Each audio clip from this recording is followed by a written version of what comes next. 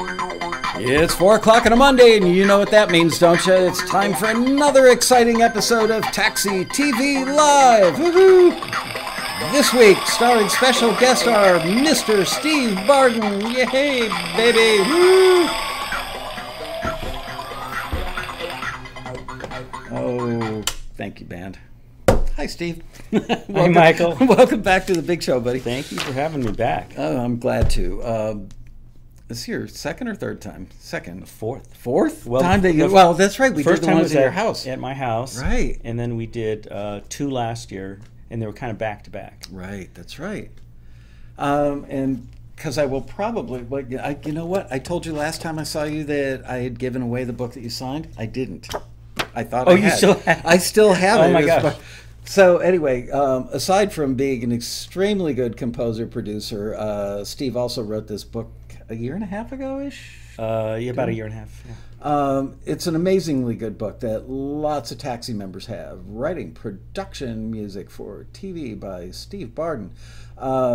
He covers everything you've ever wanted to know, basically, in this book. But we're afraid to ask. Yeah, it's a manual, you know. And so, anyway, he and I were chatting a couple weeks ago. We gave away a copy of the book, and I mentioned on air, thinking Steve might actually see the show, that and I did. He should bring some books by or send them to me or whatever so I could give some away. And he brought me a whole stack about, I don't know, 2 weeks ago. And I said, why don't you come back and be on the show? So here he is. And let's say hello to our audience: Ann House, Mojo Bone, Woody Bradfield, Darren Fletcher, Chapters Publishing. Oh, hey, Pat Wara. I just saw Pat in Hawaii, like 24 hours ago. Howling Wolf, Bob Gunnerfeld, Tom Hips, Vincent Nicotina, Steven Spinner, Martin Frog, David Zimmer, Linda Cullum, David SJH, Pierre Screamy Bird Studios. Anyway, hello, everybody. Before we jump into the show, I want to say thank you to the folks at the Hawaii Songwriting Festival. Charles Brotman, his wife Joni, and their daughter Julia did an amazingly good job. It's the only other conference other than the Taxi Road Rally that I participate in. I'm proud to be part of that family because it has become like a family over the years. I think I've been to 15 of them, and just had a great weekend. And anyway, if you ever get a chance to go to that, the Hawaii Songwriters Festival, Google it and go. So that's that. While I'm mentioning festivals, let's talk about the Taxi Road Rally, which is coming up November 7th through the 11th. Here, what? 7th through the 10th. 7th through the 10th, sorry. I wrote 11th. I wrote 8th through the 11th on my piece of paper. You'll still be there. Yeah, I will be. I guarantee you I'll be there. Anyway, it's the 7th through the 10th here in Los Angeles. You got to be a Taxi member to come. Each and every Taxi member gets 2 free tickets. Do you pay $400, $500, $800 like some other conferences? No. If you're a Taxi member, to get 2 freebies, 1 for you and 1 for a guest of your choosing, abso-friggin-lutely. So that's that. And today, Steve and I are going to talk about composer hacks, because we were kind of dancing around like, can we talk about this, talk about that? I said, why don't we just do composer hacks? And he said, oh, you mean like common sense tips for production music composers? And I went, yep. Exactly. So here he is. I laughed. I saw your little thing on the notes that you sent me. Don't eat yellow snow, a metaphor for everything in life. Stuff that should be common sense but isn't, which is, you know, it's funny. After you're around this stuff for a while, you don't even have to have heard something in the past for it to register with you. The common sense factor kicks in. You go, oh, I shouldn't do it that way because that might be a little dumb. But a lot of people just don't know because they've never been through the process. They don't know. So let's talk about the first hack. I made a note. It says jet lag. Yeah, I want to mention to you guys, I am really jet lagged. I kept going to sleep at like 9:30, 10 o'clock over there, and waking up at 2:30, between 2:30 and 4:30 in the morning. So I got home last night 10:30. I'm really stupid today. So if I just fall over, Steve will just pick it up and run with it. Can we start with managing your expectations? Are you okay with making that one first? Yeah, absolutely. Yeah, I mean, I just jotted down a random list of things that, to me, are like things that should be common sense, but it's really not if you talk to people. Because like we all know that one person who will eat the yellow snow. Yeah, or somebody will put their car in reverse without looking what's behind them. Yeah. Common sense would tell you, Yeah, look in exactly. the rearview mirror over your shoulder. Yeah. Where's my kid? Oops. Just saying. Right. So manage your expectations. That something that has occurred to me over and over about not just yourself, but for other people. I mean, because I've had employees work under me before. And it's like you need to manage their expectations so they know what their job is and what they should expect. No raises this year. There's an expectation. Definitely. But the same thing for yourself. And when I say that, I mean define for yourself what success means to you, because success means something different to everybody. It could be, right, you're somebody with a full-time 40-hour-a-week gig, and you can't expect the same thing out of pursuing film and TV music that somebody who can work at it 10 hours a day would. And success for this person over me could be entirely different. Like for them to be either a music library composer or a film composer or a singer-songwriter superstar, it could be different for me. I'm happy just to write music that pleases me, or I'm happy to get music in a music library, or I'm happy to get music on a TV show. There's so many different levels. Right. Success does not mean the same thing to everybody. So if you can sort of define what it does for you to be happy in life, then that'll go a long way to succeeding, whether you succeed or not. Because if you're frustrated because you haven't reached this crazy perception of what success is, you might just be lying to yourself, fooling yourself. Let's talk about one measurement of success that it doesn't really tick me off. It befuddles me a little bit, yet I understand it at the same time, which is I haven't earned back the $300 I invested in Taxi in my first year. Uh-huh. We hear that one a lot. I've seen people talk about it on message boards all over the internet. Did you make your $300 back? And it always makes me scratch my head going, do people really think that, Taxi is only valid if you spend $300 and make $300 in the first year? That's always the caveat. Mm-hmm. So set them straight, Steve. You use this anecdote a lot of if you were to start any other kind of business other than what we're trying to do through Taxi, for example, open a restaurant, mm-hmm. you have to invest money in certain things. You have to get the proper tools, which are knives and spatulas and pans and so forth. You will never open up a business like a restaurant and a year later say, did I make all that money back that I invested for all that equipment? And you have to figure it's not just income, you got to think profit. Mm-hmm. Right, because you might gross, $100,000 that year, but you might have invested $115 to get the doors open. Right. So your investment into your business could take 5 years before you start seeing a return on investment.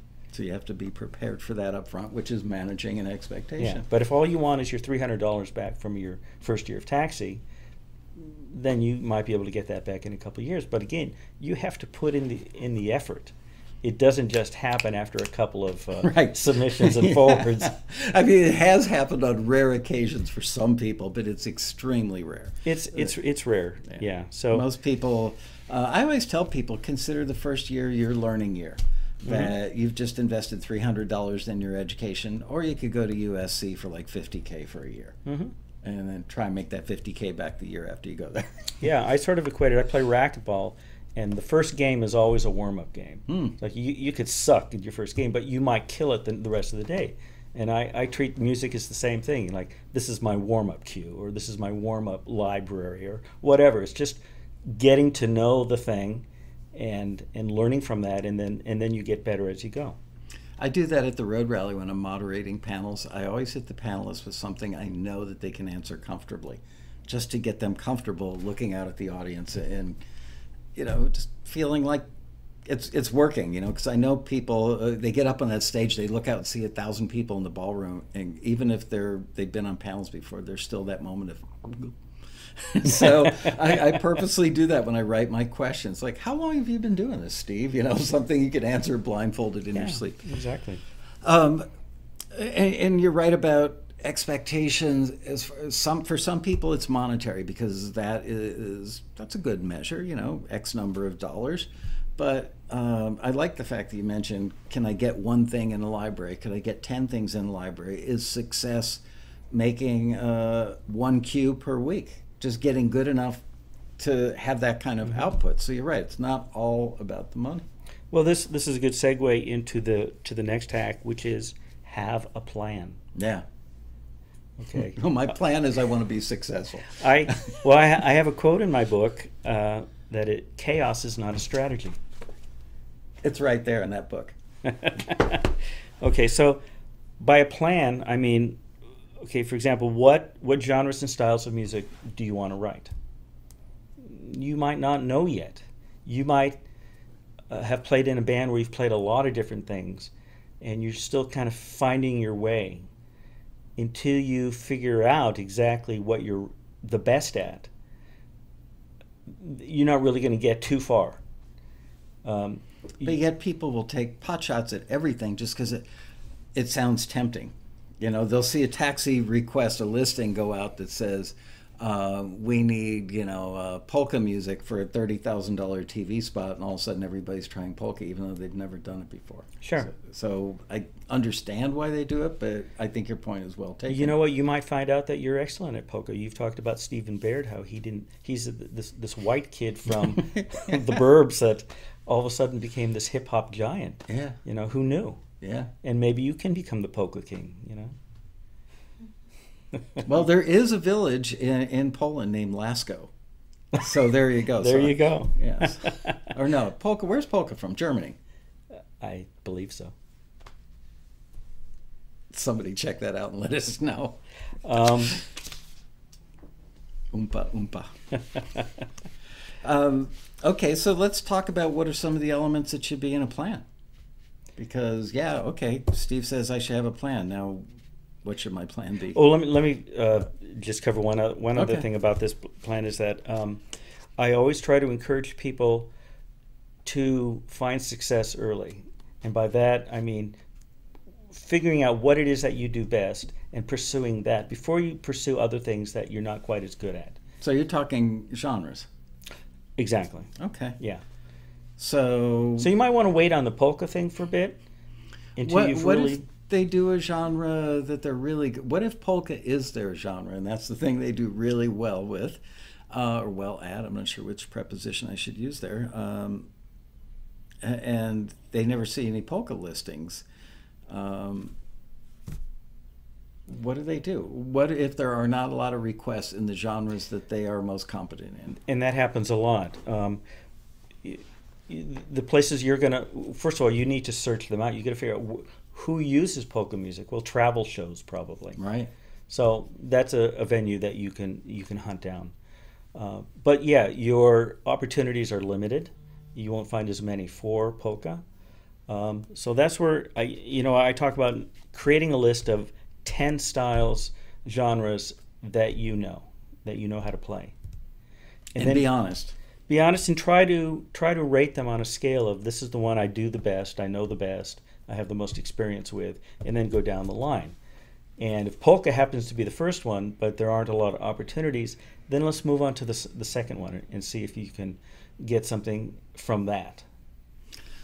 Would you recommend, even if you're a songwriter, maybe in the beginning, and this isn't a loaded question that I already think I know the answer to, I'm just curious about what your opinion is. Would you, if you're a songwriter, would you start out doing instrumentals? Because I personally believe they're easier to do because you don't have to write a lyric, and you don't have to sing a vocal, easier mix. Are instrumentals an easier point of entry into the business? It could be, because if you have a song with lyrics, you can easily just remove the vocal and replace that melody with some instrument. Right. Whether it's a guitar, piano, flute, saxophone, whatever. And start to learn about instrumental music that way. But could you submit that to a library, being that it's probably close to 4 minutes long and has a 35-second intro and typical song structure? I mean, there are times that they just say they want instrumentals versus they want cues. Mm-hmm. And you know what? I should have you address this. What's the difference between an instrumental that is structured like a song and how a typical TV cue would be structured? Yeah, I mean, a song typically has like an introduction, a verse, and then maybe another verse, and then a chorus, and then back to another verse, and then maybe a bridge, and then a chorus, and then a verse. You know, it's they could be many different sections, and a lot of repetition. Instrumental cues are typically A, B, A. An A section is one thing. The B section is similar but different, and then the final A section is the same as the first section, but with some variations to it. Right, maybe a couple more instruments and a little sense of here comes the crescendo and the ending. Exactly. I call it forward momentum. Yeah. In reality, most music library stuff that's in reality TV does not get that much of the music played. It could be 12 seconds. It could be 30 seconds. I mean, really, if you're lucky, a minute's really long. Right. You've hit that's a once a year occurrence, and you've hit it out of the ballpark. Yeah, absolutely. I think I had the longest cue I think I've ever had is close to 2 minutes, but I think that only happened once. I always tell people, I think I might have even mentioned that to the folks in Hawaii this weekend. I did a thing called Music Libraries 101. And I said, my advice if you play keyboards is do cocktail jazz, instrumental, solo piano stuff, because that will generally run longer. And the reason is it's frequently heard under people having dinner in a fine dining restaurant or a bar scene or something where there's dialogue going on for a minute or two. And those scenes can run long, yeah. Right. So that's a really if you good want way the to go. long plays, go for solo piano. Yeah, absolutely. And go for, imagine that you're taking your wife out to dinner for the 10th anniversary dinner. What would be playing at that restaurant if you don't take her to McDonald's? Because you won't get to the 11th anniversary if you do that. Just saying. Yeah, Bob Mette has made a career out of that. He's done I very actually well mentioned him on the panel.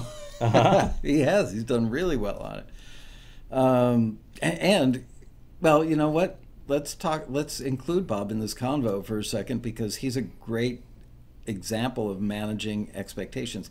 He's got a full-time job and he sells something. I don't know what it is that he sells, but he's on airplanes like 5 days a week all over the country.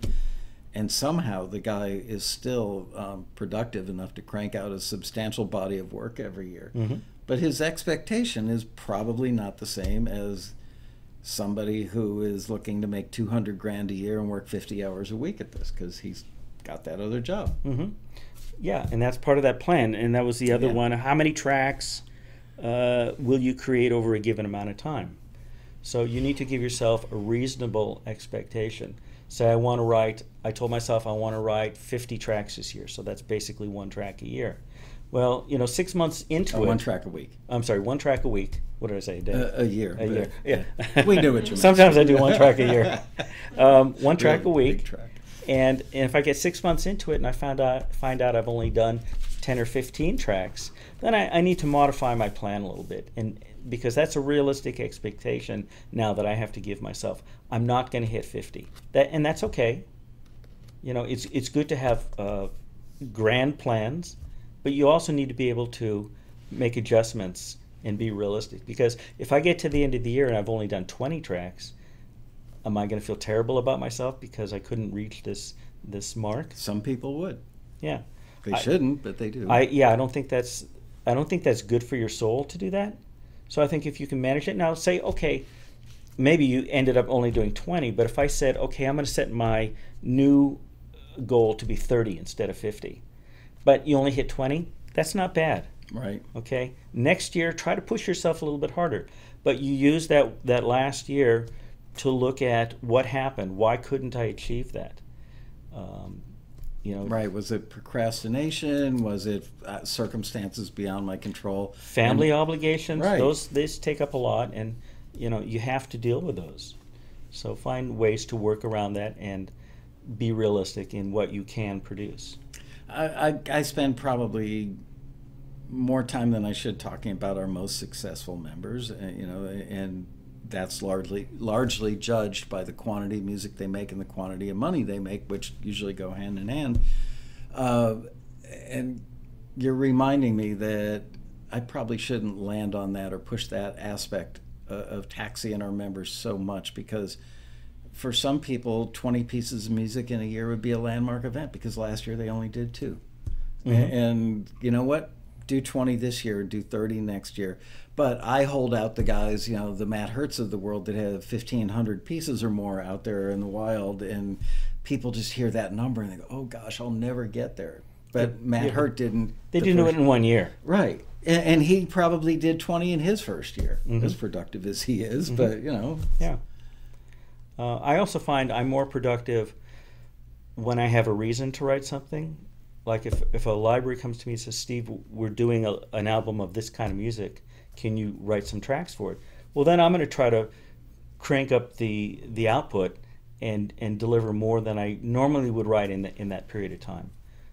I might get burned out from doing it, but I work better with deadlines. So don't we all? Yeah. But if I'm just the writing, test is tomorrow, better cram. Yeah. But if I'm just writing to try to meet my weekly goal, I might slip here or there. I forgot to hold up my signs, and I know Bria's going to kick me under the table, so I'm doing this to avoid getting my shins bruised. Make sure you subscribe to our channel, because we do really good shows every week, like 48 weeks out of the year. So you don't want to miss the stuff. Share with your friends and family. See that little bell up there in the right-hand corner? Click that sucker and you get alerts. Alerts are cool. And last but not least,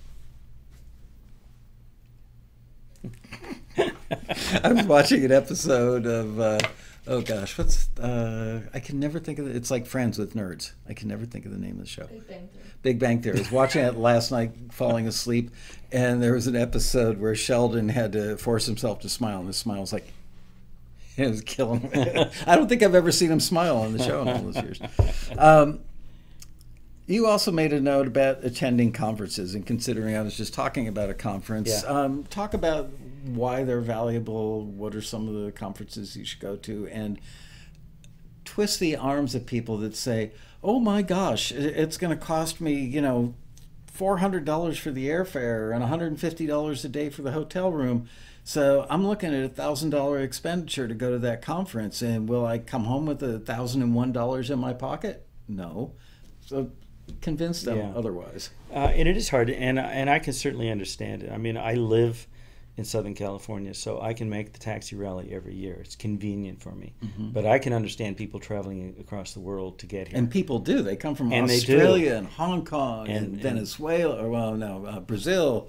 Nobody comes from Venezuela anymore. Anyway. But kudos to them for doing it, but making the effort. Yeah, so at least the conference itself, the Taxi Rally, is free to members. So you don't have to worry about that. It's the only one that is.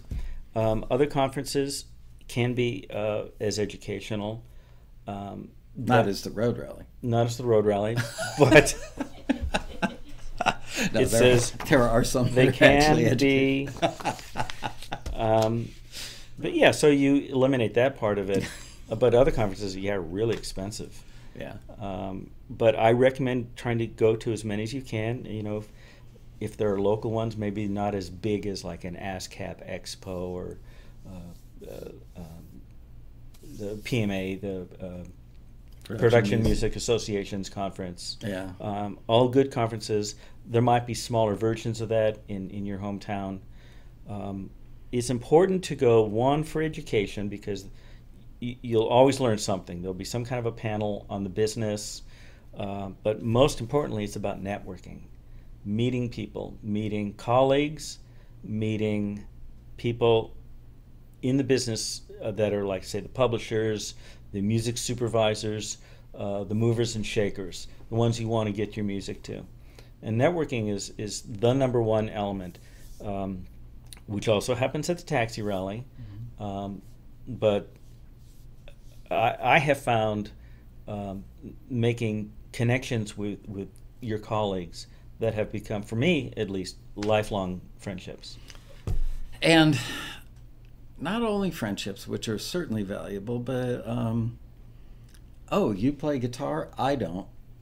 and they're working or there's an opportunity for them and they need a guitar part, and you meet in the registration line at the Taxi Road Rally or at the bar one night, and you end up playing guitar in their thing, and you find that you really like working together, and you end up doing a lot of stuff together. And in the nicest sense of the word, you get to ride their coattails into their relationships because you do something that they don't do well, and the reverse would be true. Especially if you work in sort of a mentor-mentee, is that mentee? Yeah. relationship, where somebody who has more experience, you're collaborating them with them on a project, and they're opening these doors for you. Yeah. And then you're on the inside in that part of the world, and it just continues. You meet more people, you do collaborations. Maybe this person's signed to a library, and you guys now you have your music signed in a library because of this friendship. You can try doing it all yourself. It's much harder. God, I watched a movie on the plane. It was about a guy who picks up a lot of girls in bars, and he's really good at it, and he's teaching Steve Carell, who's going through a divorce, how to do it. And Steve Carell, it's like, don't talk about your ex-wife cheating on you. Don't mention the guy's name that she cheated with. Don't talk about your kids. And Steve Carell, within 10 seconds of meeting his first girl, blows every rule and ends up going home with Marissa Tomei. So good job, Steve Carell. But it reminded me, as I'm watching it, I was thinking about little snippets of things I saw at the Y Songwriters Conference or festival this weekend, and I see it every year at the Road Rally, which is people hard-charging industry people. Hi, I just saw you on a panel. Here's my CD, or here's a thumb drive with my music. And the industry people are like, whoa, slow down, dude. Let's. So the advice I always give is don't run up to them right after the panel and wait till an hour or two later you see them in the bar and walk up and order a beer while they're ordering their beer at the bar and go, oh, man, I just saw you on the panel before. Do you mind if I ask you, how did you end up becoming a music supervisor? Where did you grow up? Did you grow up in the industry? Ask them about them, and inevitably the conversation will end, or at least lead to, so what do you do? Mm-hmm. And you go, oh, I do TV music. Well, what kind of TV music? And you better have a good answer, not I do rock, I do pop, I do country, I do this, I do that. Think about the one or two things you do really well, and if you're really good, you will have stalked this person a little bit before you bump into them at the bar. And if you know that they work on reality TV shows, say, I do instrumental cues for reality TV. And they go, oh, do you have anything I can listen to? That's the way it's done, in my humble opinion. Networking is so crucial, and what you described is called the elevator pitch. Right. So you have a 10 or 15 second speech prepared that describes what you do in a nutshell without being overly braggy. Right. And it breaks the ice. I feel bad. Every year we get calls from people that say, I'm really shy and I'm not comfortable in crowds and I'm afraid to come to the Road Rally. I would never have the courage to walk up to an industry person. And I immediately go to the guy sitting in the pilot's seat in the movie Airplane with the sweat just pouring down his brow. And I think, these poor people, I really feel for them. And, I've noticed at the Road Rally in particular at our conference, November 7th through the 10th. I blew it all weekend long in Hawaii telling people it was the 8th through the 11th. I don't know what the hell's the matter with me. Anyway, I've noticed that the ease at which shy people can approach both industry people and colleagues at the Road Rally seems to be easier and better at the Road Rally. And I think that has a lot to do with you guys, our members, that everybody's so supportive and encouraging that they don't come across as intimidating, and it gives people who would otherwise be shy an easy entree to making friends there. It's kind of cool. I have found the people that have reached this upper echelon of whatever, composing or songwriting or whatever business they're in, the people that are the most generous and the most kind are the ones that are usually the most successful. The ones that are very protective of their secrets, they're usually assholes and they don't want to share anything. It's really a shame. I think the Taxi members, kind of it's sort of a pay it forward attitude. I see that in the taxi forum. I see that from you. You exude that all the time because I mean, look what you're doing on Taxi TV. You're paying it forward. You're not charging. This is not Patreon. I know. I should be charging. You should be charging $3 a month for this service. But yeah, and you get that a lot at the taxi rally. Other conferences, not so much because it's a very cutthroat industry, and you've got people, hey, introduce me to that music supervisor. Right. No, I can't. Right. Become my writing partner, a few times a year, and maybe at next year's road rally, I'll introduce you to that person. Yeah, and I've had friends at the rally say, "Oh, let me introduce you to so and so." I write for him. You could write for him too. You met Kevin Kiner at the road rally. Can you talk about that relationship and what came of it? That was 7 or 8 years ago, and I did exactly what you said don't do, is that I went up to him after the panel. I said, "Here's my CD." He's such a nice guy. He rolled with it. Huh? No, well, I mean, I did like everybody else. I stood in line, and I just wanted to meet him, and I introduced myself, and we chatted a little bit and tried to make it a personal conversation. And I told him, I said, I admire everything you're doing, what you've been doing. And he's a legit A-level TV. Well, at the time he was working on CSI Miami, right? And he had done the Clone Wars animated show and stuff. And I said, I mean, everything you're doing, I'd like to be doing that as well. So teach me how to kick your butt. Teach me how to do that. And I said, would you listen to my CD? And I wasn't really pushy about it. And he goes, oh, yeah, I'd love to, man. And he took it, and he said, yeah, I'll listen to this. And, I mean, I've been through this dance before, and I figured, yeah, okay, pal, you're going to go out and drop it in the first trash can receptacle that you see. That's a car outside, by the way. And believe it or not, 10 days later, he called me. He didn't send me an email. He called me on the phone. And he said, oh, man, I really like your stuff. I'm working on a show. Do you want to write some cues for it? Let me think about that. I could be busy next week. No, I'm good. Yeah. And I got, of course, really excited. And I said, yeah. And it wasn't, co-writing on CSI Miami as a ghostwriter, which is very common. But it was, a reality show on TLC, and it was cool. I got a lot of tracks. Now the deal at the time was he took 50% of the writer share.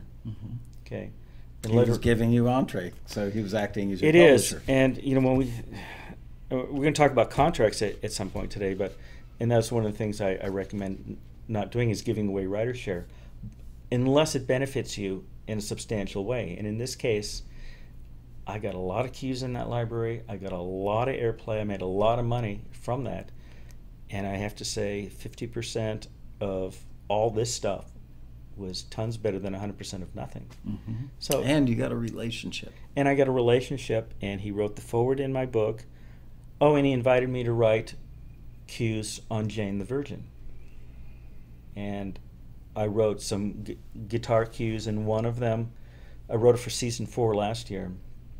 And one of the cues became Jane's romantic theme, and they're using it again this season.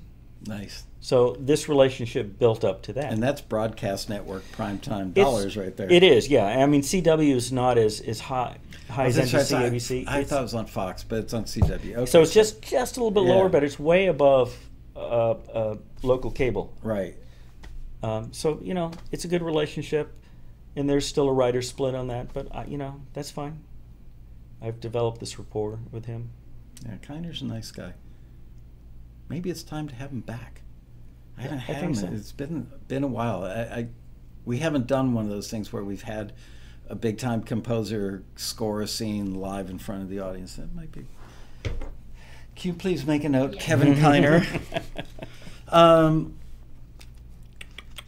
Okay, let's move on to know how to use your DAW, which means Digital Audio Workstation, for those of you who don't know the shorthand lingo, DAW. Well, this follows under the hack category of do your homework. Yeah. So the first one is learn how to use your DAW. Know your DAW in and out, inside and out. You don't want to be wasting time figuring out how do I set a marker here, or how do I loop this section, or how do I add an instrument. You want to be able to do this stuff quickly and efficiently, and you want to spend time writing music, not programming your computer. So basically, it becomes like driving your car. You know where the air conditioning button is, and you go there almost out of force of habit, and that's the level of familiarity people need. Absolutely, that's a perfect explanation. Yeah, if you had to figure out where the air conditioner was every time you got in your car, you'd be dead. You'd be dead. And that's funny to us for some reason. Oh well. Is there a methodology to learning? I mean, obviously, you should just put music through it and sit down. Is it a fair statement to say, make some tracks before you have to make some tracks? Yes, I do the same thing with when I get a new music library. Virtual instrument libraries, that I just write a track using those instruments, so I learn how they work. Same thing with the DAW. Put in, whether you're doing microphoned instruments like a guitar or vocal or something, set up those, get the compressors set up, the EQ, just so you know how to use these things. And the same thing with MIDI instruments. Figure out how to set those up and how to do quantization, and just all those editing features that you need to learn. You could open up their instruction manual and read through hundreds of pages that it's really tedious and boring. I'd recommend going on YouTube. There's tons of great videos of people showing you how to do a certain feature. Or I recommend a service, Groove 3, which they do instructional videos. Oh, other taxi members have told me about that. You talk about in the book as well, right? I didn't know about them at that time. Oh, okay. Well, you talk about something in the book, one of the services that you've used. Yeah, there were, let's see. I'm talking about that book right there. I know lynda.com has always had some instructional videos on software like Logic and Photoshop and things like that, but they typically tend to be dated. And Groove 3 is constantly updated. I'm now on Cubase, and they've just released a whole bunch of videos on Cubase 10, which came out a few months ago. Let's talk about which DAW to use, because pretty much everybody, the Pro Tools people love Pro Tools, the Logic people love Logic, the Cubase people love Cubase. What's the other one? I think there's one that a lot of EDM. Ableton. Yeah, Ableton. Well, there's Ableton. There's Studio One. There's Digital Performer, and Sonar. Now, the best DAW is the one that you're used to. Honestly, I was a Sonar Cakewalk user for 30 years before Gibson destroyed the company and went out of business. And I had crap. They were going to be a sponsor at the Road Rally. Now you blew it. and so I had to move on, and I ended up choosing Cubase. Another company ended up picking up Sonar, but I'm gone at this point. Mm-hmm. If I had to go back, I'd have to relearn it.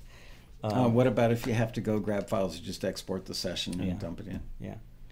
And fortunately, I've only had to do that a few times. But all these DAWs, they're almost, it's a level playing field for the most part. There are some features that Cubase has that Sonar didn't have, and vice versa. And you just learn how to, do it in the different way. What about the interoperability, I think you would call it? Let's say that you need a vocalist to lay a vocal on something, and you want to send them, the session so that they can overdub on it.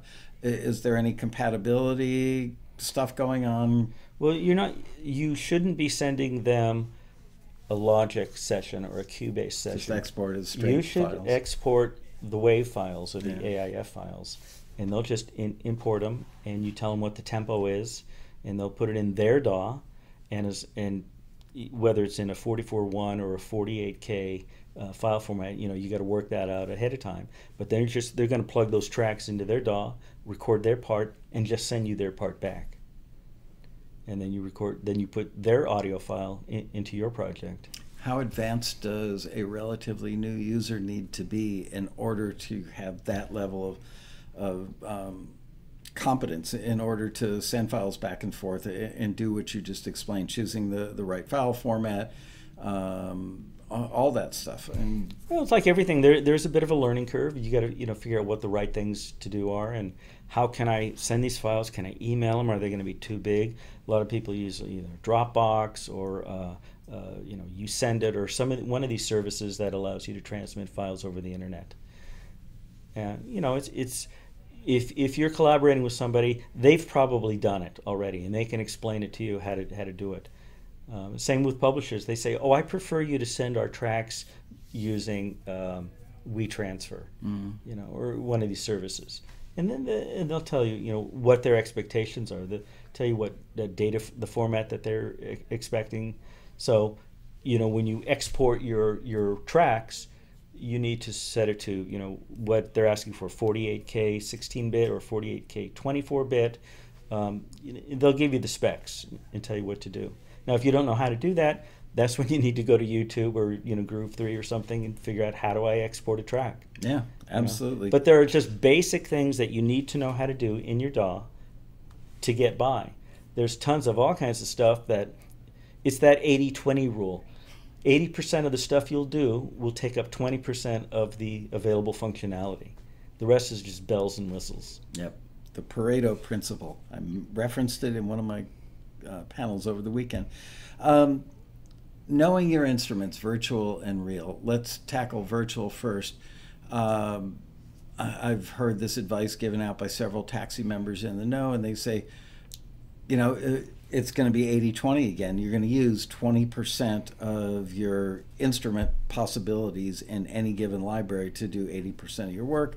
So do you keep any sort of running list? Do you favorite stuff? How do you know? When you're looking for a drum sound or you're looking for a string sound, and you intuitively know, okay, so this is kind of a big orchestral anthemic, we're going to war piece. And you know that certain strings will sound better on that than other strings will. Mm-hmm. And that it may be that you're using violins from one library and violas from another, because in the context of this piece, that's what works. How do you remember all that stuff? Boy, it's difficult. What I recommend is creating templates. So you open up a project with all the tracks that you will use for that type of music. Say you're writing a trailer track, then you're going to use this kind of string sound like you just said. So those tracks are going to be in there already. These kind of drum sounds are going to be in there already. These kind of brass sounds are going to be in there already. If I want to do something slightly different, I can go ahead and search for something and load it in. But I've got 99% of what I would typically use already in there, and I just make modifications as I see fit. So do you copy that template over and start a new... Well, most DAWs have a way to open up a track based on a template. Oh, okay. So I have a template called trailer. I have a template called piano solo. I have a template called polka. Sad but true. That's cool. Now let's talk about real instruments for a minute and tell them not dirty little secret, tell them the exciting good little secret about real instruments. And I don't know if I can... You don't have to be that good. That's what I was going for, which is it's more about the texture and the tone than it is about virtuosity. With digital editing, you can do so much to fix bad playing. So, for instance, let's say somebody is not a guitar player. I think somebody actually asked me this question the other day. If you're not a guitar player, but something calls for a guitar. And the question I got from the audience in Hawaii was, are there good guitar samples out there? And my answer was, yes, there are great guitar samples out there. However, it doesn't come with a player. And you have to understand the nature. If you're working with virtual instruments, you have to understand the nature of what that instrument does and what a virtuoso string player would do, or what an orchestral string section would do as far as the articulations and such. Well, the same thing would be true for an acoustic guitar. It's one thing to just go brum and have it strum. It's another thing to have it strum with a little bit of soul, mm-hmm. and getting that nuance in there. So are you saying if you need a guitar part, rather than using a sampled acoustic guitar part, even though you're not a very good acoustic guitar player, just hit that chord, and then You'll futz with it. yeah, you'll end up doing a lot of editing to create a part, but it is possible if you don't have access to a real guitar player, and you can't perform it well yourself, but you can play it one note at a time. It is possible for you to edit it in a way that'll sound okay when it's mixed in with all the other stuff. So you mean I could actually do Stairway to Heaven someday? You could. It might take me a year to edit that sucker, but I could do it. Exactly. Okay. What are some good examples of acoustic instruments what they do is they fool the listener into thinking more of the track is done with real humans than actually is done with real humans. By just simply laying an acoustic guitar doing arpeggiated strums on top of something, the imperfections in the humanity of what your right hand does, I think fools the brain into thinking, oh, is that real or is it Memorex? Well, some of these sample libraries, they have like fret noise and squeaks on guitar. What people have been trying to take out for out, but by putting it in, it makes it sound human. Yeah. So there are libraries. Let's take guitar for example, an acoustic guitar. There are libraries that will have a sound of a strum, brum, but then they're starting adding performance elements. So they have rhythm. So dun dun dun dun dun dun dun. That kind of a pattern, and then there's variations on that. So it's possible to create a track where you're just pressing a key down and it's playing a G chord and with some kind of a syncopated rhythmic pattern. Are there patterns that are, what's the song? I'm thinking of a funk hit from like 4 years ago. I can't think of the name of the song or the artist, but stuff that really puts a lot of like backbeat in the part, and that you could play like really funky parts with it, and it works and actually sounds good. Well, there are some libraries that are using a lot of loop-based parts where it's a 1-bar pattern or a 4-bar pattern, and then you're able to change the key that it's in. Do they have a Nile Rodgers library? Probably. Because, man, Nile Rodgers' right hand makes every record he's on sound like a hit. Yeah. That dude's Yeah. really good. Let's move on to understanding the ins and outs of style of music you're creating. We touched a little bit on, playing to your strengths before, but what do you mean by understanding the ins and outs of the style? Well, that means if you're a polka player and you want to write a jazz cue, but you don't know the ins and outs of the jazz style. The jazz style means what type of harmonies they use, what type of instrumentation they're using, what type of rhythms that they'll play in, how the mixes are balanced.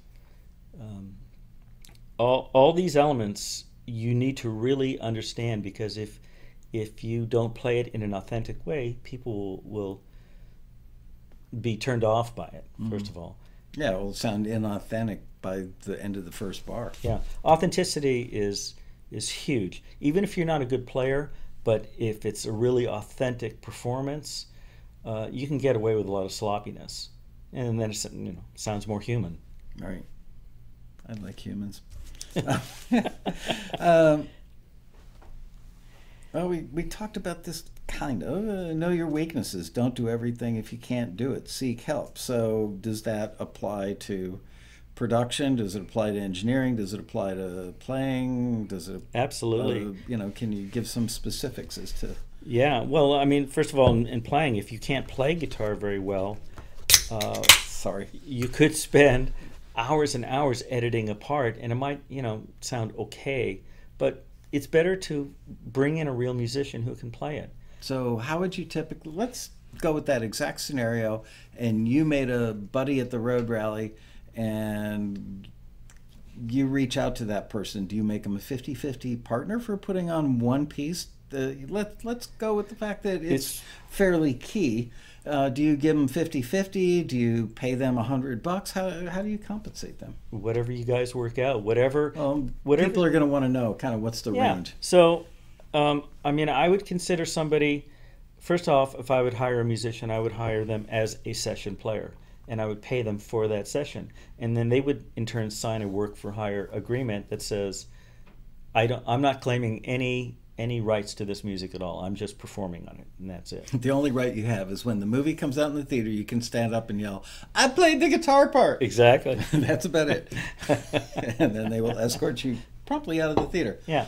But if somebody's coming up with a part that you didn't write, and they're very creative, and it's like Louis Shelton played the guitar part on Lowdown, Boss Gags Lowdown. That Significant. Yeah. He made up that part. So he should have been credited with some writers for that. So it's a negotiation. If the player says, you know what, I think I deserve some of the writer's share, or as a composer you say, you know what, you made this song great, I'm going to split the writer's share, or I'm going to give you 10%, or I'm going to you work out something that you feel is equitable. And if you're a good person paying it forward, let's say that you talk to your guitar player friend and he's coming over or sending you, doing it remotely, and you hire him just to play a funky rhythm part. But he comes up, and so you guys have set the deal before the session takes place that he's just a hired gun and you're going to pay him $50, $100, whatever it is for the part. And then he comes up with the magic lick. I call it the Dwayne Hitchings lick because he came up with da da da da da da na na na na na on the Rod Stewart song. I think that one ended up in a lawsuit. I think. Uh-oh. Anyway, so that person that was hired just to play a part, a kind of insignificant part, if you will, but then they come up with something that becomes significant, even though that wasn't in the plan, and you like it a lot. You should be menschy enough to say, you know what, dude. Even though I was only going to pay you $100 and you were going to do this part, at that point, I think I would say to the person, how about if I don't pay the $100, but I give you 50% on the writing of this because what you did is significant. Mm-hmm. And that's the way people should work together, because that person in kind should do that for you a year later when you come up with a part for them. Yeah. Now the session musician may think to himself, well, the song's really not very good. I'd rather have the $100. Right. Okay. Right. But if he says, this is a killer song, I think you're right, I think it's going to do something, I'll take that percentage. Okay. Do you use any standard forms for like writer split agreements or work for hire, things like that? Yeah, I mean, there's actually a copy of a work for hire in my book. But you could just search the internet. You can get it from a music attorney. There's lots of ways to get this stuff. See, like here's a library music composer agreement, exclusive. And I'm not going to tell you what's in it because then you won't buy the book. You got to buy the book to see it. Buy the book.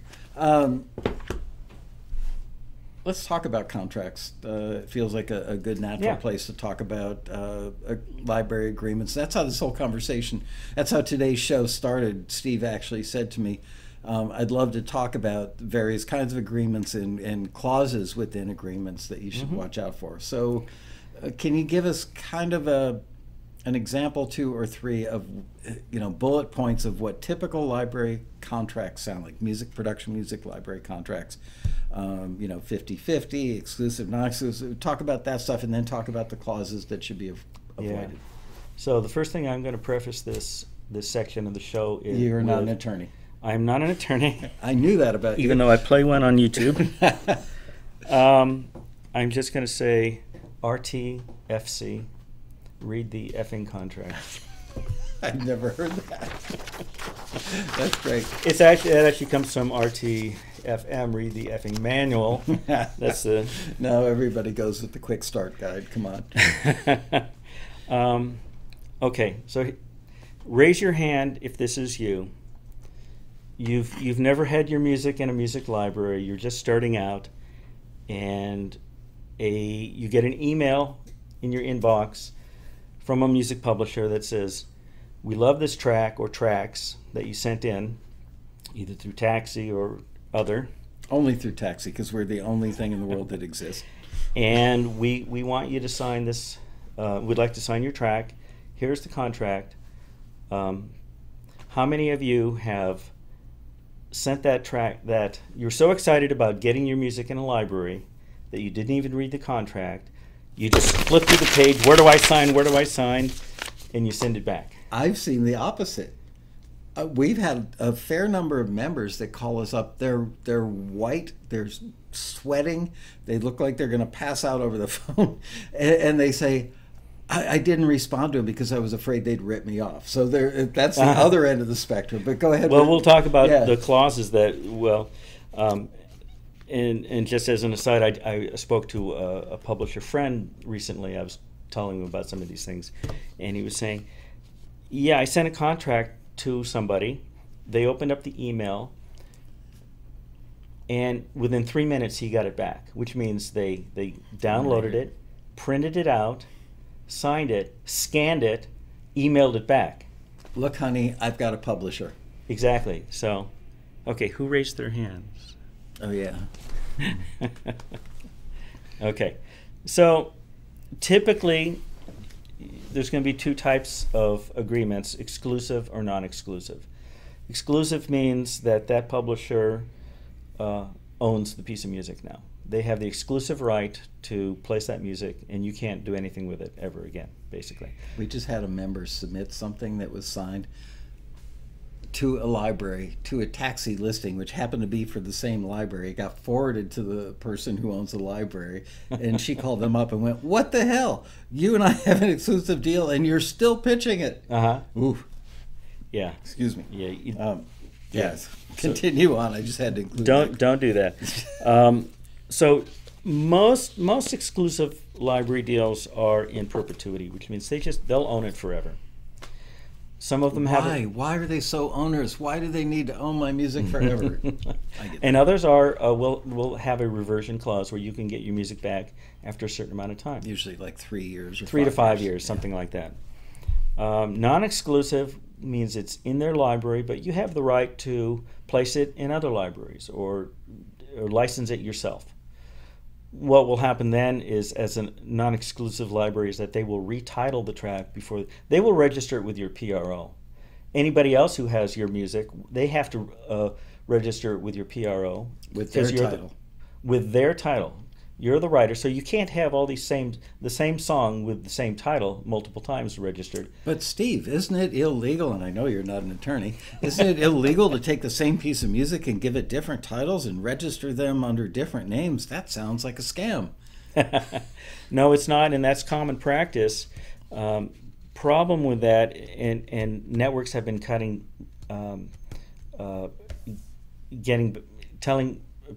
publishers that they will not accept music unless it's exclusive. Because what happens is that they will get submissions from publisher A, publisher B, publisher C. So they're doing a show, and they're all submitting their tracks for the show. And what if your music is the same track is on this library's, and this library's track? And under different titles, mind They're under different titles, but it's the same exact track. Right, same master recordings, same composition. And the music supervisor hears the track from the first library and go, "Oh, I like that, I mark it, and I put it down here." And then they get to the second library, and they're going through all the tracks, and they go, "God, this one sounds, wait a minute, didn't I just listen to that one?" And they find out that it's in the same track. Well, who do they license it from? Which library do they license it from? I think it's easily solved by first over the transom is the person, who, and all, it's going to be time stamped, because it probably came. Well, you know what? It wouldn't be if they got 3 hard drives, let's say, with 1,000 tracks each. It's not as time stamped as getting an email. Yeah, I asked music supervisor Jen Malone about this question, and her answer was whoever sent it to me first. Yeah, that makes it's the only fair thing to do. That's common sense. Yeah, but now what happens is this music supervisor is licensing it from library A, but they have a deal to only license the track for $100, whereas the deal with library B, they would have licensed it for $500. Well, you just shot yourself on the foot. Mm-hmm. Yeah, and what if the cheaper library is the third library that sent it to them? The timestamp no longer has any meaning because they're going to go with the cheapest one. Yeah, exactly. So even with non-exclusive stuff, personally, I treat it as if it were signed exclusively. Right. The only reason I would sign it elsewhere, I wouldn't sign it with another library, but if I were to license it myself, then I would do that. Makes sense. I know Matt Hurt, one of our longest income earning, and makes a nice living doing music, and he's very meticulous about the business side of things. He's always treated exclusive or non-exclusive deals that he signed as exclusive. In other words, it's a non-exclusive library, but he doesn't put it in 5 others. We have other mutual friends who will take the same piece of music and put it in 20 libraries, and they're making 6-figure incomes, and nothing's ever come back to bite them on the butt. So, I don't know. Well, the only thing that where it will bite them in the butt is when networks stop utilizing services that are packages of non-exclusively signed tracks.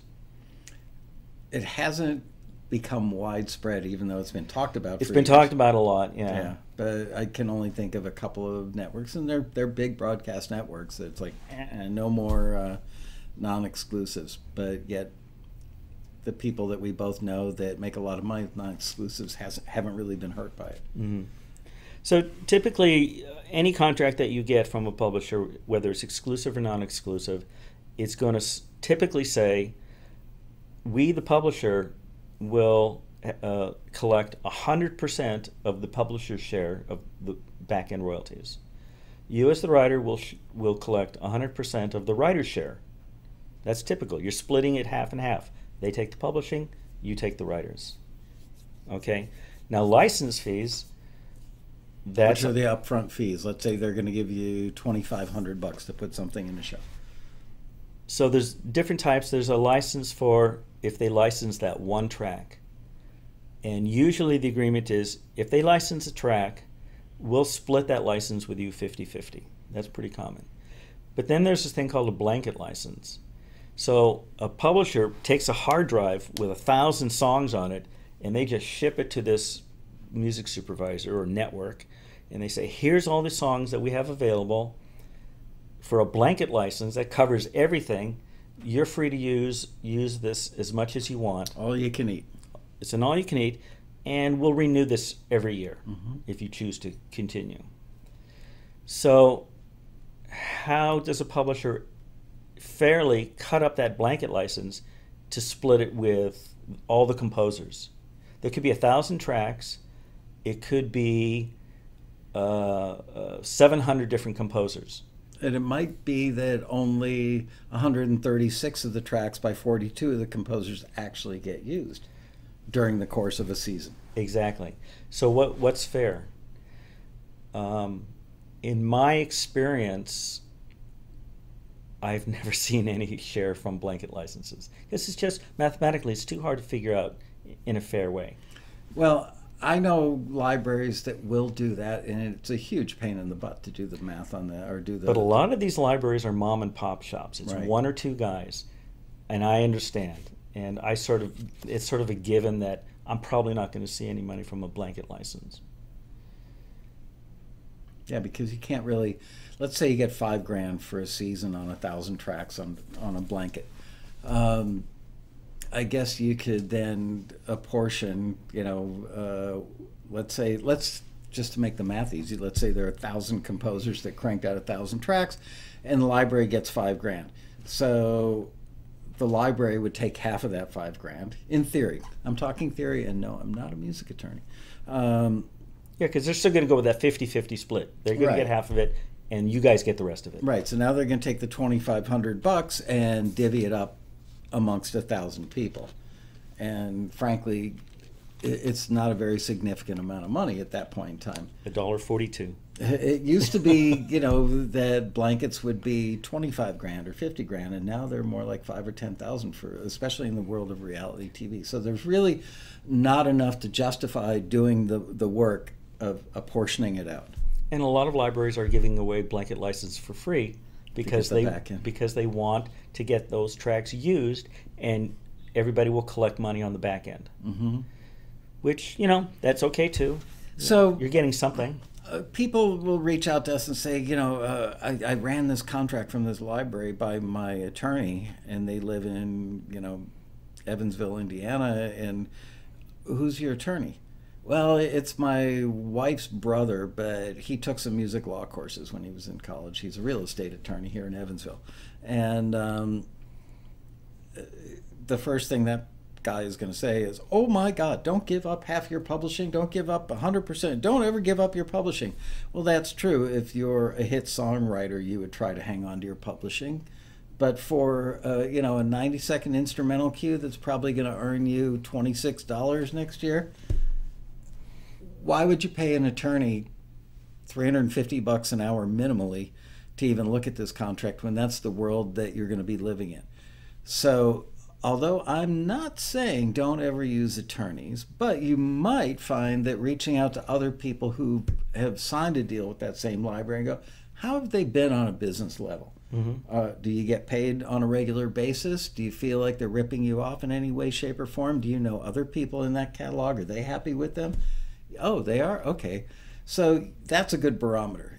Again, if you were writing songs for Beyonce, definitely have an attorney involved. Yeah. But let's talk about some things that are in contracts that the tricky clauses. Tricky clauses. If you're not reading, and I understand you don't know legalese, you're not an attorney.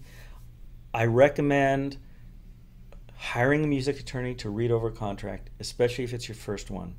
Okay. It's a learning experience. It's expensive, but it's a tax deduction. But find a lawyer that actually knows music library contracts, and there are very few of those. Yeah. I find. Yeah. Reach out to other taxi members that are successful in the music library world and get a recommendation on an attorney. Because you could hire, Donald Passman, who is probably the most revered music attorney out there, certainly the best known. I don't think Don would know much about it. He would look at it and go, okay, this is fair, this isn't, but he doesn't understand that part of the business because it's not something in his wheelhouse. Whereas a smaller attorney who maybe has 70% of his or her clients are people cranking out TV tracks would know exactly what to advise you on. Mm-hmm. So, get to the right attorney. Yeah. So, we talked about blanket licenses, also mentioned direct license. A direct license is exactly like the blanket license. They're paying you a fee to use all these tracks for whatever, all you can eat. The difference is a direct license, they don't participate in PRO. Which means their network isn't a signatory, is that the right word? For ASCAP or BMI or CSAC. Correct. So they don't pay anything on the back end. So that's the bad part. You'll never see royalties from it. So Scripps Network, which is HGTV, Food Network, and I forget what else, but they've always been that way. Now I've heard that they were changing. They were going to be working with PROs. I've heard that as well. I don't know if that's happened yet. So here's a case in a contract that I got from a publisher. And I'm going to say this first. Whenever you have a relationship with a publisher, ask to see the contract first before you do anything. So I met this publisher, and I started writing some tracks for him. And I did 3 tracks, and they said, okay, we need to submit these, for this album that I'm putting out. Here's the contract. And I got the contract, and it's like, okay. I said, sir, why are you expecting to take 100% writer's share for direct licensing? He said, first he became defensive immediately. That's not what it says. But that is our contract. If you have pause, please do not sign it. And so I copy and pasted the clause. I said, company shall collect and retain both 100% of the publisher's share and 100% of the writer's share. So did he Frankenstein a contract from other people's contracts and not even know what was in his own contract? I have a feeling. Yeah. Which, again, mom and pop guys, they probably get it off the internet somewhere. Didn't even know it was in here. Probably. But again, now he's defensive. Yes, it appears it does say exactly that for direct licensing. But sir, why do you need my writer's share for direct licensing? I can't agree to this. That's fine. We'll remove your track from the folder tomorrow. This is quite unusual, and I don't understand the need for this particular stipulation. If you remove it, I'd be happy to sign up. No worries, we've taken your content off the volume. So here's the thing with direct licensing. If they're not working with PROs, there is no writer's share to begin with. But the fact that it's in there and he's very defensive about it, because I don't know what kind of relationships internationally he might have and how this plays out. Do I know this person? We'll talk later. Yeah, you don't have to mention any names. Is it some Perhaps. first initial J? Anyway. Anyway, so yeah. So I felt very uncomfortable with this clause in the contract. I just felt like he's trying to be sneaky, or he's At best, being diabolical. At best, dopey. Either dopey or sneaky, and neither of them is a good option. Right. Okay. Which door for you, dopey or sneaky? So it's a good thing I read it. Now, I had written several tracks. These tracks aren't going to waste; they'll go somewhere else. Yeah. Okay. Case number 2. Now, this was not something that happened to me, but a colleague said, got a blind solicitation from a music library offering $25 per cue, work for hire fee, and they keep 50% of your writer's share. Wow. Okay. And 100% of the publisher's share. Yeah. For all for $25. Knowing that keeping 100% of your writer's share is standard and someone taking your writer's share is actually pretty unethical. So you might be in a position where you say, God, you know what, I could use that $25. But you've cut your writer's share in half. Mm. So this is why I say never ever give up your writer's share, even though I did it with Kevin Kiner. Because we don't know, I don't know anything about this library. I don't know what kind of connections they have, what kind of placements they get, if it's on network TV. It could end up being okay. Oh, but it gets better. So if they tell a network TV show, you can use anything from our library for $3,000 per episode total, then they'll keep 100% of that publisher share and 50% of your writer's share. But hey, you get $25 up front and 50% of a writer's share on a cue sheet. If you see a deal or a blind email sounds like this, read deeper into it and read their standard agreement. Reading more of the agreement, this is where it gets better. You're also not allowed to mention that you wrote any of the cues or mention any of the placement in any way to further your career. Why? I don't understand that. Says you can't get IMDb credits or credit anywhere other than the 50% writers on a cue sheet. Then says if they sell the library in total to another library, you will not be entitled to any percent of the proceeds. That could be standard, I don't know. Yeah, that I understand. So this is a great example of a music library that's building up a catalog for the sole purpose of just selling it to a bigger library because it's a clean delivery, no money owed to the composers who contributed. It's all work for hire, so 100% owned by the library, and it comes with built-in publisher share and built-in 50% of writer share forever and ever, and you're contractually forbidden to ever disclose, hey, I wrote that piece. I don't understand that. Do you have any idea why they would include that? I couldn't think of one reason why they would want to say that. I can't either. But you know what? $25 a track. Woohoo! But here's the thing. So you think, okay, I'll submit my worst tracks and I'll just make all this money from it. Right. Well, they have to accept the track. It's got to be good quality enough that they would want to use it so they can make money off of it. You know, you're still going to make 50% of the writer's share. But $25 is, in my mind, not worth giving up 50%. It's, 50% of the writer's share. Of the writer's share. Yeah. So it's possible that a track in its lifetime could earn less than $100. Or it could earn $10,000. There are a lot of tracks that earn nothing. That's something else that we should qualify this whole discussion with is 80% of the tracks that you get in libraries over, let's say, a 5-year period are not going to earn you a penny. So please don't sit by the telephone or stare at your iPad or your laptop going, but, I just signed 10 things at that library over a 6-month period. Why haven't I made any money yet? Because nobody needed from that library what you've got sitting in there. It's not really necessarily their fault. It's just there wasn't a need for that kind of music. So there's that. Okay, so here's another contract.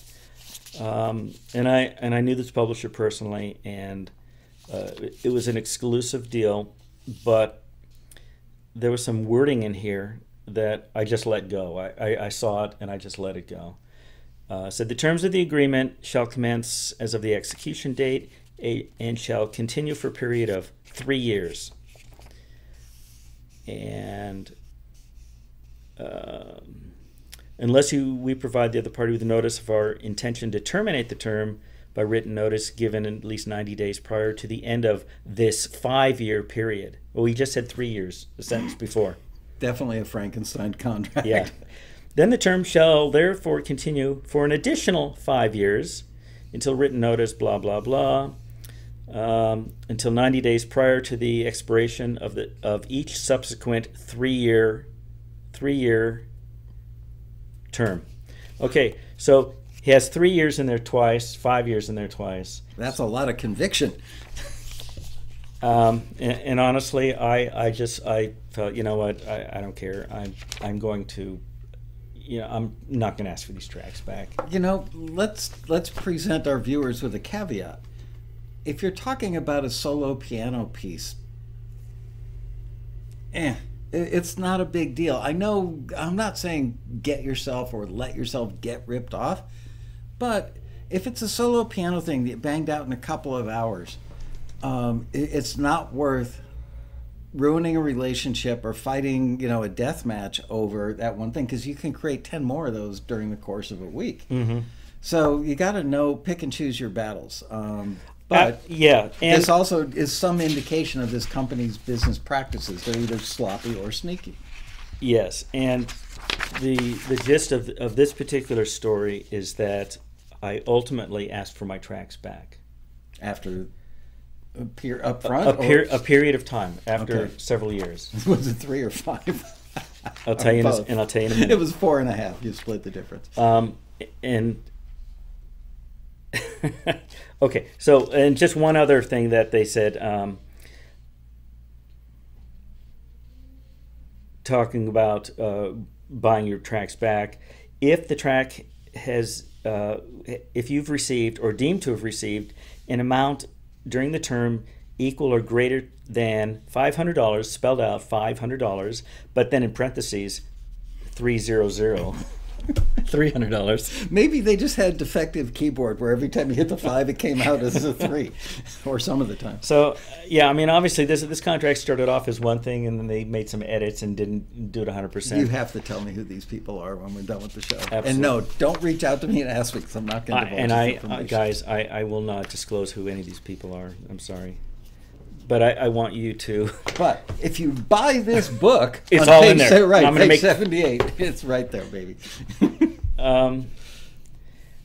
But there was a clause in here. We were talking about the direct licensing, and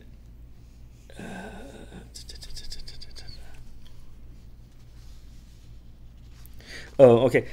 So he's talking about how you will be paid some money for this direct license, okay, where the other guys never talk about. We shall calculate your share of each royalty. They talk about putting money into a royalty pool. Mm-hmm. Your share of the royalty pool by taking the ratio of the number of your songs included in the license divided by the number of all songs licensed to the licensee under this license, and multiplying that ratio by the amount of income represented. So, I mean, it's a fair equity. We're just splitting it up evenly, number of composers by the number of dollars. Is that composers that got used, or all composers in the bucket? I read it as all composers. Okay, so if there's 1,000 composers, you get 1/1000th times the multiplier. Okay, so there came a point when I needed to get the tracks back because the publisher stopped working for me.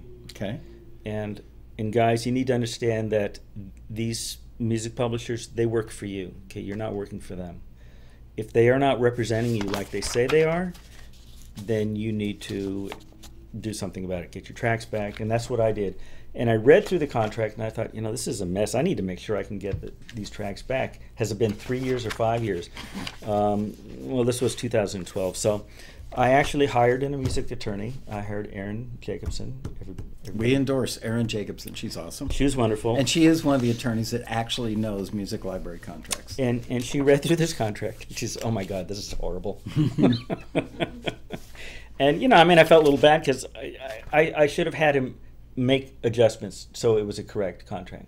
But you know what? A lot of libraries don't want to because, number one, they're too small to spend the money. Number two, they don't want to, they're afraid if they do that for you, then you're going to talk to other composers, and other composers are going to call up and say, I need you to customize it. And they need to have standardized contracts, so because it is one size fits all. Because if they've got 200, 500, 1,000 composers and everybody's got a slight variation on the contract, they wouldn't know how to even talk to people about their deal. Oh, well, did he get that deal or did she get that deal? So I'm not defending people who are sneaky, but I understand why they can't do custom deals for every writer in the catalog. Yeah, and I don't think that they're trying to be diabolical. I think they're just too small, and maybe they're overwhelmed, and they're trying to do too many things. Wearing too many hats, and maybe you shouldn't be in this business. And it's also worth saying that a music library doesn't do like what Warner Chappell or Sony or one of the big publishers or Universal or somebody would do for you. If you're a hit songwriter or trying to be a hit songwriter and they've picked up your stuff and put it in their catalog, they are pitching your stuff actively. Oh, this would be a hit for Beyonce. This would be, something Halsey would do. And they're going out and trying to play matchmaker. Generally speaking, not 100% of the time, but most of the time, in the music library world, they're filling orders. People are reaching out to them saying, I need, a dramedy cue, an urban dramedy cue, or a comedic dramedy cue. Well, I guess that's kind of a misnomer, but you know what I'm saying. Mm-hmm. So before you mentioned that the library wasn't working for you, if you're under the delusion that you're going to sign a contract on a piece of music and they're going to pick up the phone and they are going to start calling every TV show at every network, or even 5% of the shows on 5% of the networks, and say, I just signed a track from Steve Barden, it's awesome, you should hear it. It's not what they do, because who needs that kind of music? Who knows? So they're waiting for those shows to reach out to them. Do you have this kind of track? So understand that in the world of music libraries, they are not proactively pitching until the point where they've been asked for something. At that point, you want to know that they know their catalog well enough to go, either they've tagged the stuff well enough that they can search it effectively and submit the right material to the person who requests it, or they have personal knowledge and go, you know what, Barden sent me something like 3 years ago that's never been out there, but I'll bet you this would be really good for that. So you want that kind of involvement, but just understand that they do not do what one of the big publishers would do with hit songs. Yeah, I think a lot of these guys, they just want big numbers of tracks in their library so they can say, we have 10,000 tracks. Right. And they don't know anything about any of the tracks, I wonder about the big libraries. I mean, I know that they're very effective. They've got teams of people that know how to search them well. And I won't mention any company names, but there are libraries out there with 250,000, 500,000 tracks. Nobody could know all that stuff. And what happens if somebody who does know a portion of them really well jumps ship and goes from one big library to another big library, and they take that knowledge in their head, which they will. That's why tagging becomes so important. And can you come back next week? Maybe. Because we talked before the show today about doing a part 2. And there's a lot more stuff. Yeah, and we've got like 3 minutes left. Oh no, okay, dandruff. But anyway, I feel like there's so much more to talk about. Heck, we could do an entire show just on things to look for in contracts. So to reiterate, read the effing contract. Yes. RTFC. I gotta remember that. I've never heard that. I've been in the industry for like 40 years. I've never heard of RTFC. Is there anything we can bang out in like 2 minutes before we wrap today's episode? You want to take any questions, or you want to just give a book away? Let's give a book away, because if we take questions, we'll be here for another half hour. Yeah. But I really want you to come back, and I haven't booked anything for next week yet, so if that's possible, or even the week after, but I would much prefer next week if you could. Just because that way we can have 2 parts that are butted right up against each other. Yeah, I think we can make that happen. And I'm far more important than your job. Right. Much more. Okay. we are going to play. I will let you know that I actually spent some time over the weekend while I was in Hawaii at that conference. I should look at the camera. Looking at spinning wheels so that we could do some contesty things. They're expensive. I mean, I found some that are really cheesy for like $47, but nice ones are like $250 for a spinning wheel. And then I realized we couldn't put all their names on a spinning wheel anyway. So we're going back to Bria and her magic finger. And how we're going to do this, like Steven Spinner, speaking of spinning wheels, Steven Spinner's already typing a +1. For those of you who have never been in one of our shows before, what are you waiting for? Number one. And number two, here's how we do it. When I go, and that wasn't a real go, that was a fake go. When I say go, you guys type in +1, and Bria is going to shut her eyes and run her finger up and down that chat room, and she's going to land on somebody's name, and that person is going to win a free copy without the Post-it notes. It's so hard working backwards. Of Steve's really, really, really good book. And if you don't win a copy today and you don't own this book, I know a lot of our taxi members already do own the book, but this is one of the 5 books everybody should own. It really is. You got to buy it. So, and how much is it to buy it? $29.99, right? I'm going to tell you right now, as of today on Amazon, it's $26.82. It says there are only 6 left in stock. There were like 18 yesterday. I think since you sent out an email, a bunch of people went out and bought it. But they replenish the stock pretty quickly, so fear not. The link is in the description. And the link is in the description, Bria just told me. So look, here's the deal. If you guys don't think this book was worth that $26 or whatever you spent, I'm going to give you Steve's home address. He can drive right over, and he'll give you a back rub or something. Absolutely. All right. 1, 2, 3, go. Dum, dum, dum, dum, dum, dum, dum. While you guys are typing in your +1s, I'm going to run through some of the sound effects because my old sound effects machine died and I ordered this one. And so I can kill some time.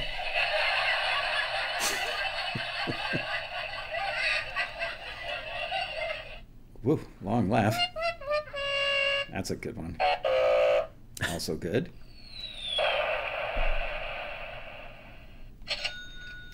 Oh, that was definitely stolen from Money. Pink Floyd put that one in there. And look, I have taped it up to mute the volume level because we have somebody. So loud. Well, somebody wrote me and said your hand claps from this thing are so loud that it hurts my ears. Oh wow! So now I hold it farther from the microphone, and I wanted this to not be as loud. So, and on this week's show, drum roll, Mr. Steve Barden. Let's see. Got a name if you want. Hold on, I'm busy. Bria has a name. Okay. And that name is? I have Woody Bradfield. Woody Bradfield. You are the winner today. Yay, Woody Bradfield. Congratulations, Woody. Woody. Ta-da. You get your very own autographed copy. Look, Steve, I even put a Sharpie. I put a thin line Sharpie and a fatty Sharpie up there for you to autograph the book. Woody Bradfield. Should I sign my name, or whose name would you like on there? Well, don't sign my name. Yeah, like, oh man, I've got a really bad Woody joke, but I won't say it. Dear Woody, I hope you enjoy the book. Love, Steve. That would be good. Oh man, I love my job. So, with that. Dean Kotaska says, sign Andy. Anyway, congratulations, Woody. Thank you guys for watching. Steve will be back either next week or maybe the following week, but really soon, hopefully next week. So, because we have a lot more to talk about, and he's such a great guest. So, with that, Steve, thank you, buddy. Thank you. I really genuinely love having you on the show. You're not only a good guy and a good friend, but you know your stuff really, really well. Thank you. And with that, I bid you, ladies and gentlemen, a fond farewell. See you next week for another exciting episode of Taxi TV Live. Woo!